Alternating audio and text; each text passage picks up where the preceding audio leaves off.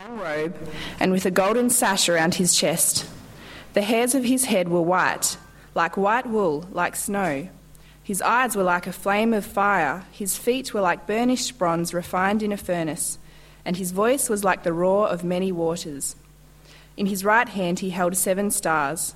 From his mouth came a sharp 2-edged sword, and his face was like the sun, shining in full strength. When I saw him, I fell at his feet as though dead. But he laid his right hand on me, saying, "Fear not, I am the first and the last, and the living one. I died, and behold, I am alive forevermore, and I have the keys of death and Hades. Write therefore the things that you have seen, those that are, and those that are to take place after this. As for the mystery of the 7 stars that you saw in my right hand, and the 7 golden lampstands, the 7 stars are the angels of the 7 churches, and the 7 lampstands are the 7 churches." Thanks so much, Beth. And we're going to continue reading the first 7 verses of chapter 2. This is the first of these 7 letters now. The glorious Lord Jesus Christ speaks to his church, and the first church he speaks to is the church of Ephesus. To the angel of the church in Ephesus write, "The words of him who holds the 7 stars in his right hand, who walks among the 7 golden lampstands. I know your works, your toil and your patient endurance, and how you cannot bear with those who are evil, but have tested those who call themselves apostles and are not, and found them to be false. I know you are enduring patiently and bearing up for my name's sake, and you have not grown weary. But I have this against you, that you have abandoned the love you had at first. Remember, therefore, where you have fallen. Repent and do the works you did at first. If not, I will come to you and remove your lampstand from its place, unless you repent. Yet this you have. You hate the works of the Nicolaitans, which I also hate. He who has an ear, let him hear what the Spirit says to the churches. To the one who conquers, I will grant to eat of the tree of life, which is in the paradise of God." Well, let's just pray before we look at these verses together. Lord Jesus Christ, you are a glorious, risen Saviour. And long ago you spoke to your church. And today we want to hear you speak again.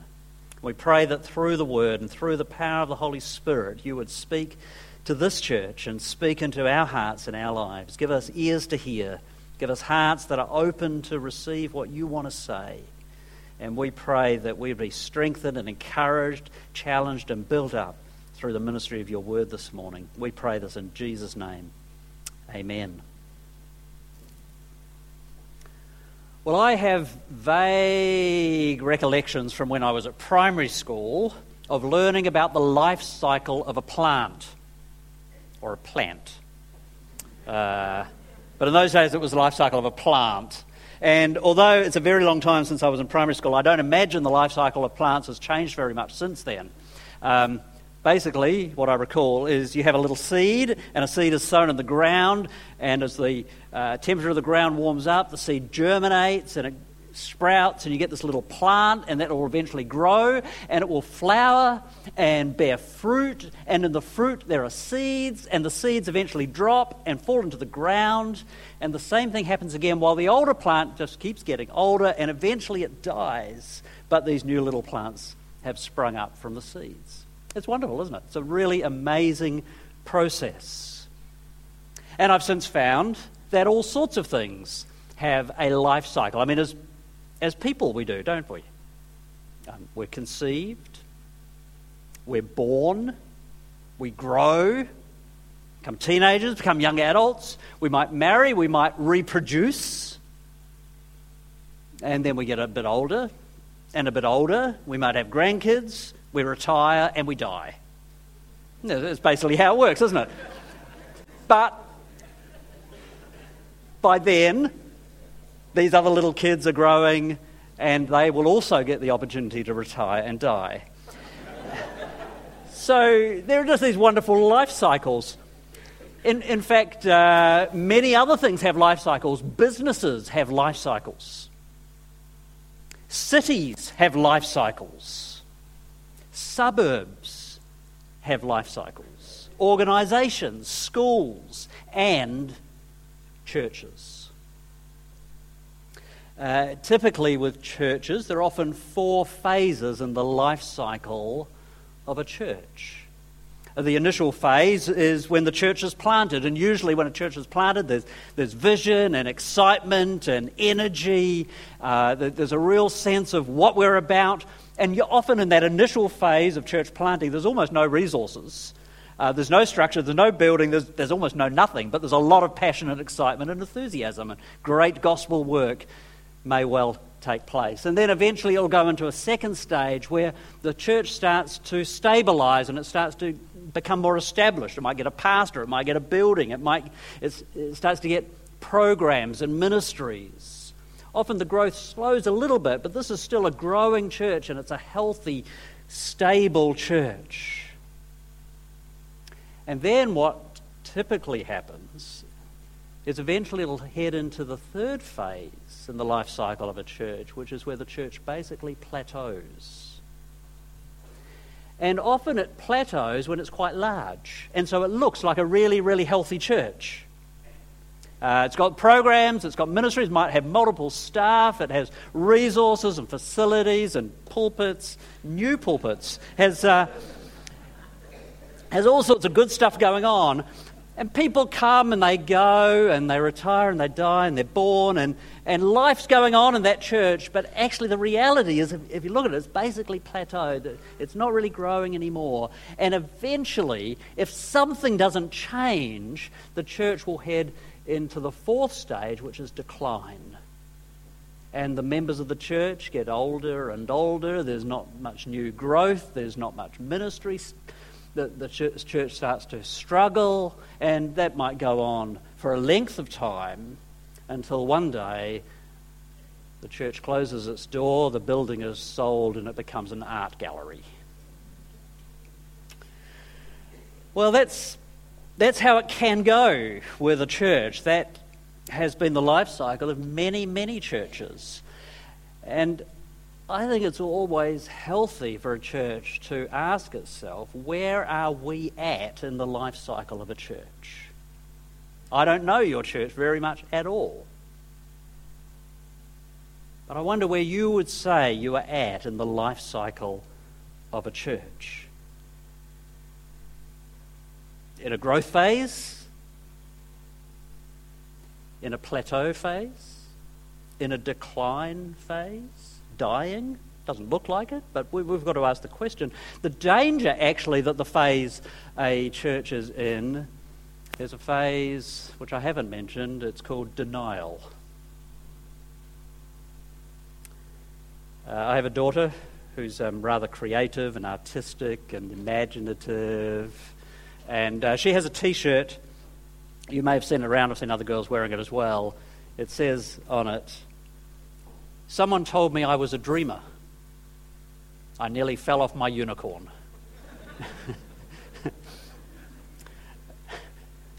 Some churches are dreamers, and what they need is a dose of reality. And that's actually what Jesus gives 7 churches in what is now modern-day Turkey, then known as Asia Minor. 7 churches that the risen, glorious Lord speaks to. In chapter 1, Beth just read that vision of Jesus Christ in majesty and power, the risen, exalted, enthroned Christ. And he speaks to the church and he knocks some of them off their unicorns. The first church actually he speaks to is the church of Ephesus. And you've spent a number of weeks looking at the letter to the Ephesians.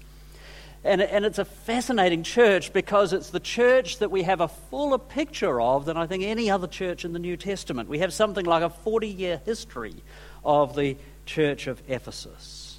And so what I want to look at with you this morning is its past journey, its current condition when Jesus speaks to it here in Revelation 2, and its desperate need.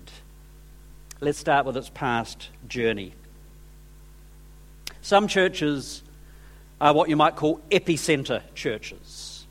Churches from which great movement ripples out and impacts the whole region.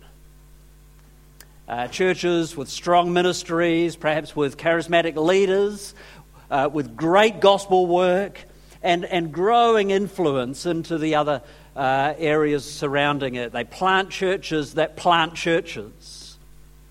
You may be able to think of churches like that today that are epicenter churches. Ephesus was like that in its day. Ephesus was a bustling cosmopolitan city. It was a dynamic city, lots of people there. It was a port city. It was wealthy. It was influential. And it was the center of worship of the goddess Diana, or Artemis of the Ephesians. So an idolatrous city, full of temples, full of idol worship, but full of trade and commerce and people. And in that strategic world city, a church was planted. It was planted in the early 50s AD. Paul went there briefly on his second missionary journey, and then he went back on his third missionary trip. And it's not bad. It's not a bad start, is it, if Paul, the Apostle Paul, is your church planter. And on the core team, there's Priscilla and Aquila. Some of you will know that they're kind of a power couple in the early church. And one of the guys they're training is a bloke named Apollos. And Apollos became one of the powerful, eloquent preachers of the first century. So pretty good core team.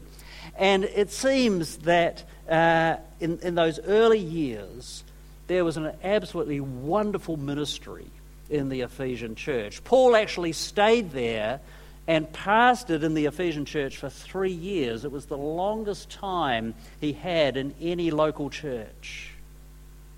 We read in Acts chapter 19 of the brilliant ministry that took place there. There was a wonderful outpouring of the Holy Spirit.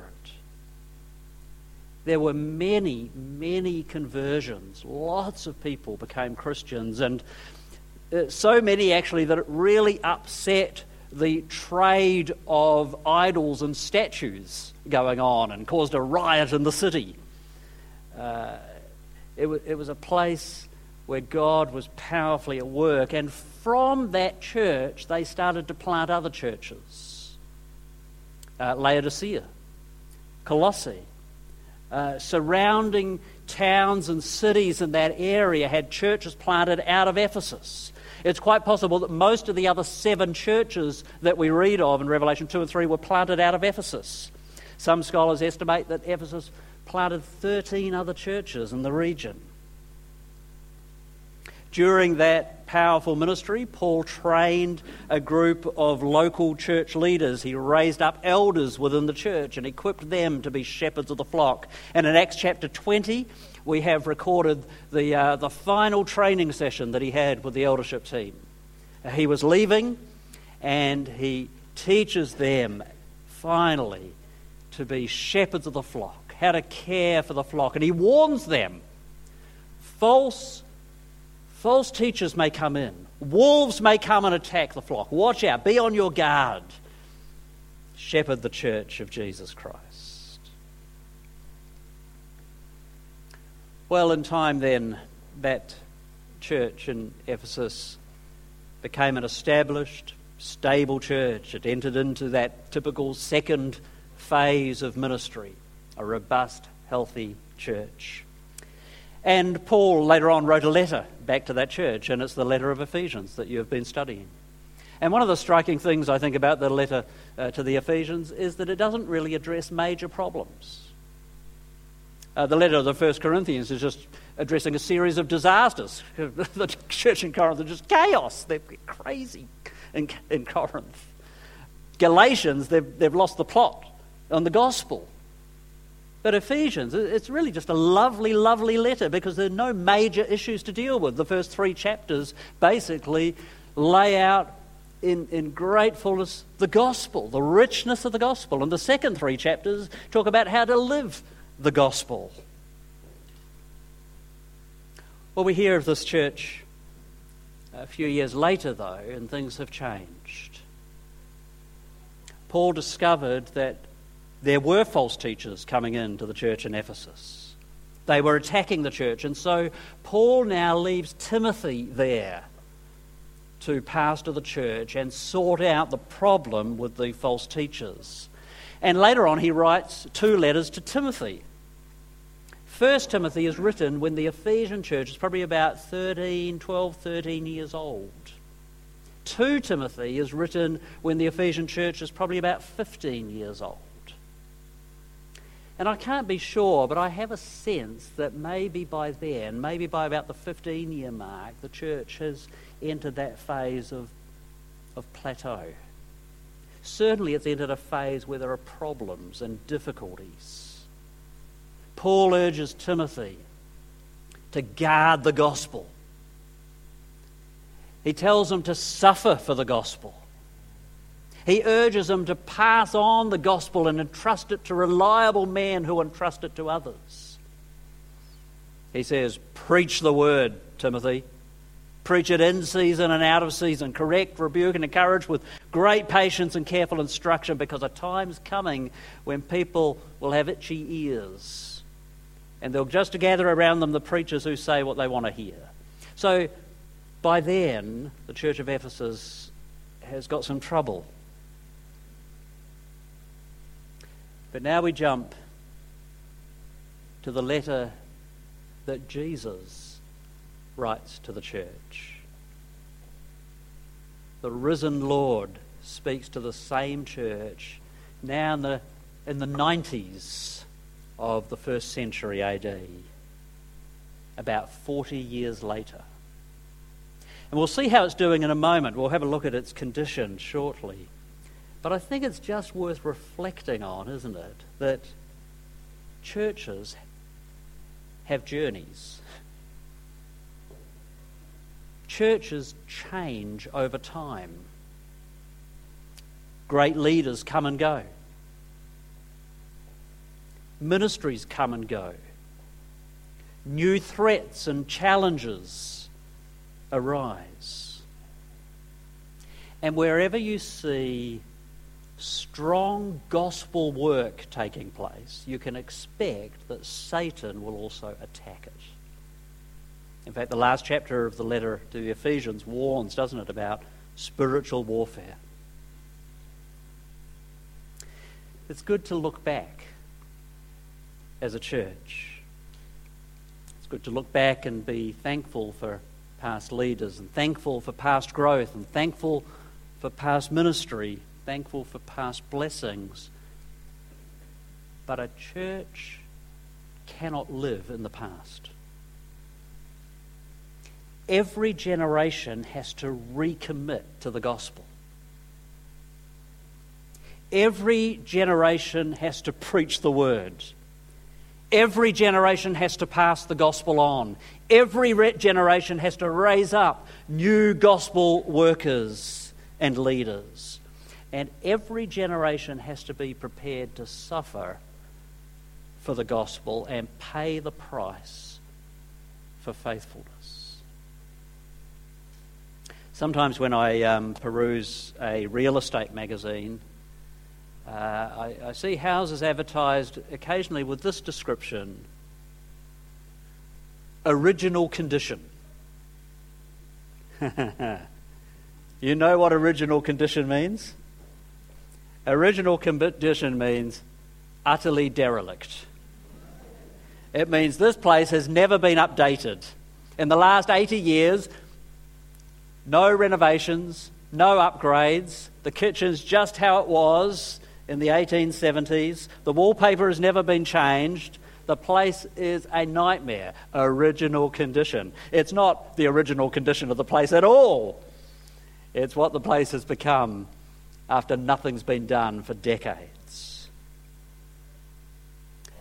And you know, some churches could be described with the label original condition. It's not actually the original condition of the church at all. It's the result of a church where each generation has failed to take ownership of the ministry of the church and the work of the gospel. And they haven't upgraded the ministries, and they haven't renovated the work of the gospel in the community. They haven't kept up with the fact that their suburb is changing and their city is changing and everything else is changing. No, the church is in original condition, which means it's actually run down and dilapidated. There have been no new members for the last 120 years. I met with a man, this is a true story, I met with a man the other day who he said, I'm the youngest person in the church. He was in his 60s. He was running the youth group. The only person in the youth group was his wife. You know, sometimes churches like that, they're just stuck years ago. Every generation in a church has to own the gospel afresh, renew their commitment to the work, re-engage with the ministry of the gospel. And that's what all of you here are called to do. It's not the job just of the pastor or the leaders. They are to equip the saints for the work of ministry. Equipping you, teaching you, praying for you, encouraging you to work on the house, to keep renovating it, to keep updating it, to keep working on it, so that it's not a church in original condition. Well, what was the condition then of the Ephesian church? We've seen something of its past journey. What was its current condition? Well, Christ, the risen Lord, knows the state and the condition of every church.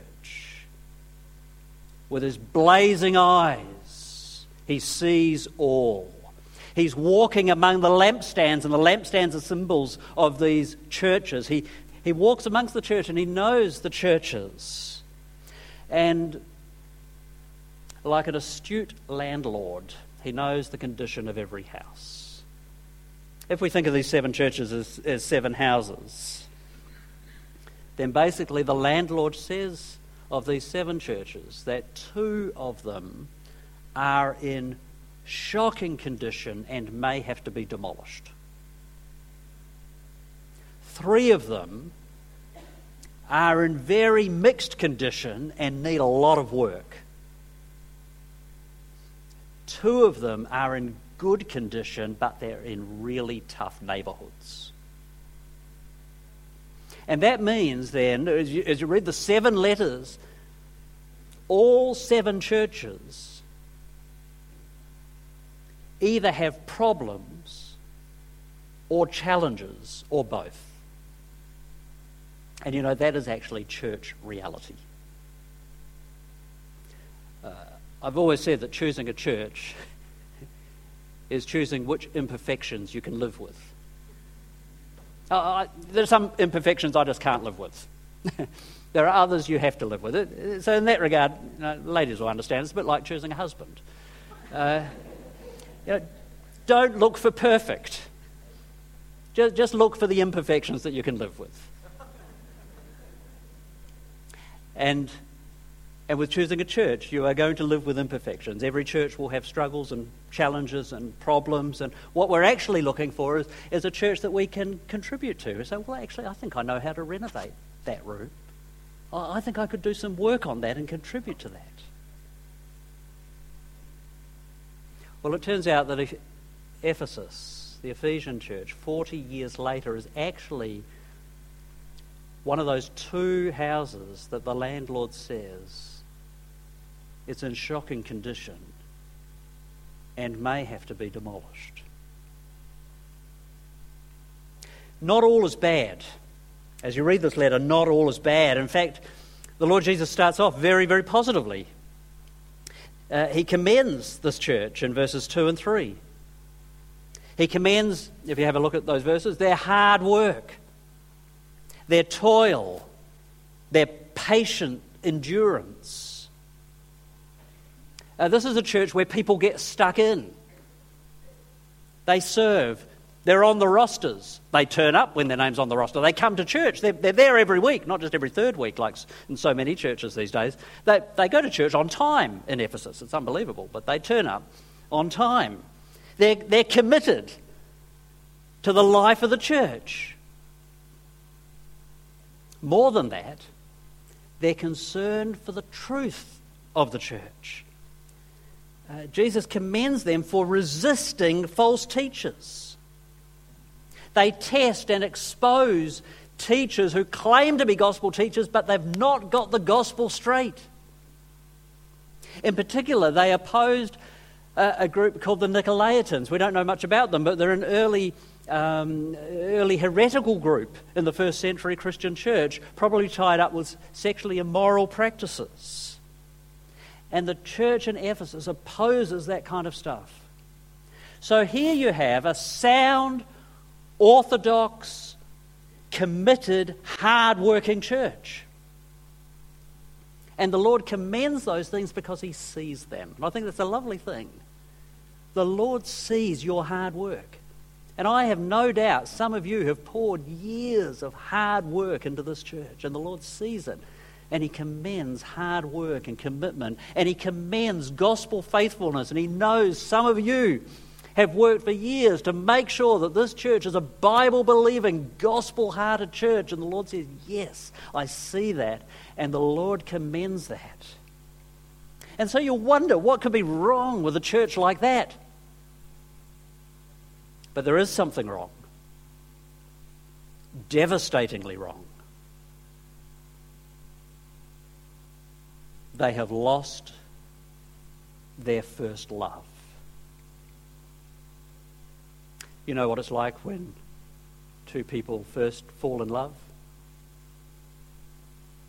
I remember when I fell in love with the lady who is now my wife. I was at university, so was she. I was absolutely besotted.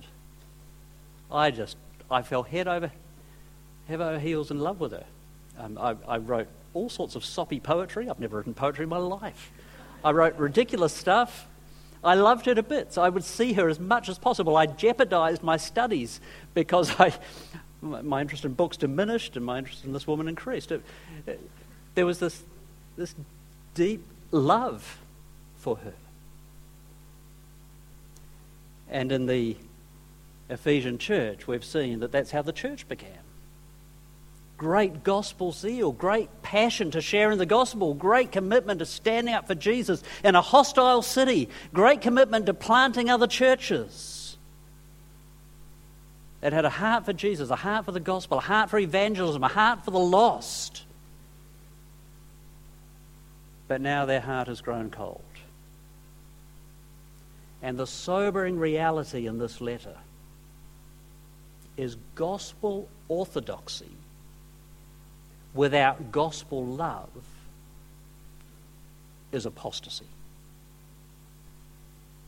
It doesn't look like it, but that's the fact. Gospel orthodoxy without gospel love is apostasy. And Jesus says that they are in danger of their lampstand being removed. That means you're in danger of no longer being a church of Jesus Christ. You're in danger of your church dying or being removed by Christ. And the image of a lampstand is powerful, isn't it? Because a lampstand is meant to give light. Jesus is walking among these 7 lampstands. They're meant to radiate the light of the gospel into their communities. They're meant to be faithful witnesses, spreading the light of Jesus Christ. And if they don't, then the lampstand is useless and will be removed. Sometimes I think we treat the gospel and we treat the word of God like a sword, but not a sword with which we fight. A sword in a display cabinet. And we have the sword up in the display cabinet to protect it. And it's sharp, and we get it down and we polish it and we admire it. And people come in and say, look at the sword, it's absolutely magnificent, isn't it? It's the best sword around. And everyone admires the sword, and we go into Bible studies and we study the sword. And we preach about the sword, and we protect the sword, but we never fight with the sword. It stays in its cabinet. That's how Bible-believing orthodox churches can be apostate. They're big on the Bible, but they're not actually doing the work of the gospel. Well, what is Ephesus to do? That was the condition of the church. It's very, very challenging, I think. What were they to do? How do you renovate a house like that? Well, we've looked at its past journey, we've looked at its current condition. Lastly, let's think about its urgent need. Jesus tells them what to do, and really there are 3 words that summarize what he says. Remember, repent, recover. Those are the 3 things they must do. First of all, remember. And it's not simply remember the past. It's not just remember your earlier leaders, remember the golden days. No, it's remember what you were really all about. Remember why you were established. Remember why you're really here. You know, you could have a life-saving club, couldn't you, that is established to save lives. But over time it builds club rooms and develops just a wonderful sort of life-saving club culture, and they have parties and functions, and they just love belonging to the club. And in time, they don't actually save any lives, they just look after the club room and have functions. And that life-saving club needs someone to say, hang on, we're meant to be saving lives. And you can have churches that are like that, and that's how Ephesus had become. And churches like that need someone to say, hang on, we're not just a club, we're meant to be saving lives. We've got to remember what the church is really about. And so churches that remember what they're meant to be really about and realise that they're not that anymore have to do the second thing, which is repent. The first part of repentance is actually to confess that things are not as they should be.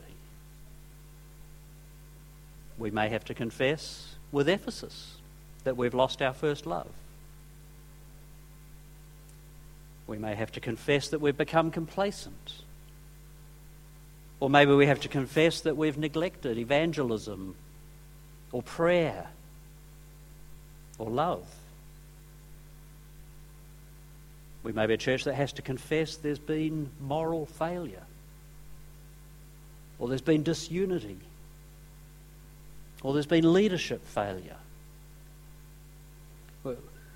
We might be a church that has to confess we've been proud. We've been an arrogant church. Or we might be a church that has to confess we've deviated from the gospel. We're not as strong on the gospel and the word of God as we used to be. A church will have to think about whether there are things it needs to confess. But repentance is more than confessing. It begins with that. But repentance actually means turning around completely. It's a complete change of mind. And so the third thing Jesus says then, verse 8, remember therefore where you have fallen, repent and do the works you did at first. It's the word recover. Recover now your first love. Recover your love of the gospel. Recover your heart for the lost. Recover your commitment to prayer and utter dependence on the Holy Spirit. Recover your zeal and your enthusiasm. Recover your joy. And how do you recover that? Only by going back to Jesus. The one shown there in chapter 1, glorious, majestic, risen, victorious, powerful, and yet loving, caring for his church, wanting his church to love him and to know his blessing and know his grace and radiate his light. You know, I think each church needs regularly to have conversations about what it needs to remember and what it needs to repent of and what it needs to recover. Those are really good things just to talk to each other about. Talk about them over coffee. You'd be tempted to talk about the sermon. Don't just talk about the sermon. Talk about, so how are we going? Talk about them with your friends.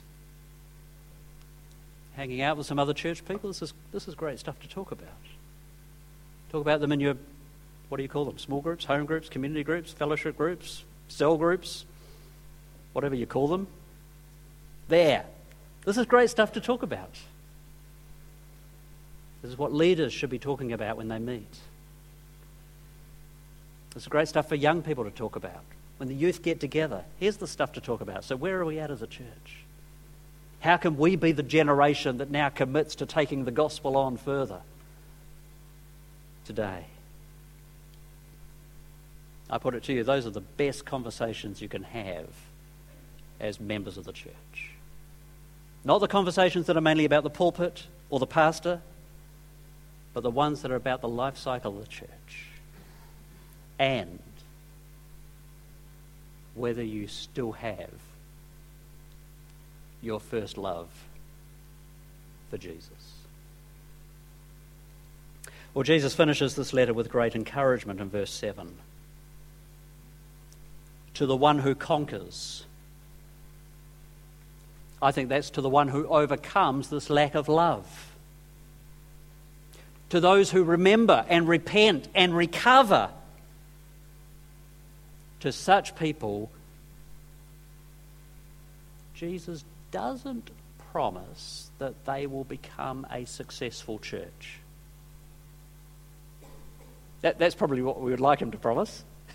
Repent and I'll grow you and make you very famous. No, he promises something way better than that. Look at verse 7. To the one who overcomes, I will grant to eat of the tree of life, which is in the paradise of God. That's exactly what was lost through sin in the first place. Through Adam and Eve's lack of love for God and their disobedience, they forfeited paradise. And they were forbidden to eat of the tree of life and live forever. But now Jesus says to us, he says to everyone, if you have love for me, if you respond to my love, if you know my love, if you live in my love, if you're a people who recover your first love, then I will give you paradise. I will give you eternal life. That's where the life cycle of a church can end. You know, plants die, and I have never seen a plant resurrected from the dead. Trust me, I've killed a lot of plants in my time. I've revived nearly dead plants, but when they're completely dead, they don't revive. With people, it's different, isn't it? Christian people, I said before, you know, you grow, you become a teenager, you become a young adult, you might reproduce, you get older, you plateau, you retire, you die. But if you're a believer in the Lord Jesus Christ, that's not actually the end of the story, is it? You rise again to live forever. And that's actually what the life cycle of a church is meant to be as well. The life cycle of a church isn't meant to be planted, stabilised, plateaued, decline and die. No, the life cycle of a church is meant to be that having been planted and having grown and becoming established church, having become an established church, we forever renew our love for Jesus. And we forever grow in him. And then the church won't die. Rather, one day, all those who belong to that church will be together again in a far bigger universal family of God, worshipping God forever, munching on fruit from the tree of life, enjoying paradise, beauty and pleasure and tranquility and peace and harmony and excellence forever and ever. Friends, that is the promise for every person and every church that has first love for Jesus. Shall we pray? We thank you so much, Lord Jesus, that you spoke to this church long ago, and we thank you that through your words to them, you've spoken to us this morning. And we pray, Father, that this church would be a church that loves you and loves the gospel and loves the people of this community and shines brightly the love of the Lord Jesus Christ into the lives of others. We pray that this church would not plateau or decline, but that it would grow, that it would be a wonderful place of fellowship and love and unity and gospel work. And we pray that before us would be that great hope, not of a church that dies, but of a church that lives forever. For we thank you that one day, Jesus, you're coming again, and one day you'll bring about eternal paradise. Until then, please renew our love for you and for the gospel. For Jesus' sake. Amen.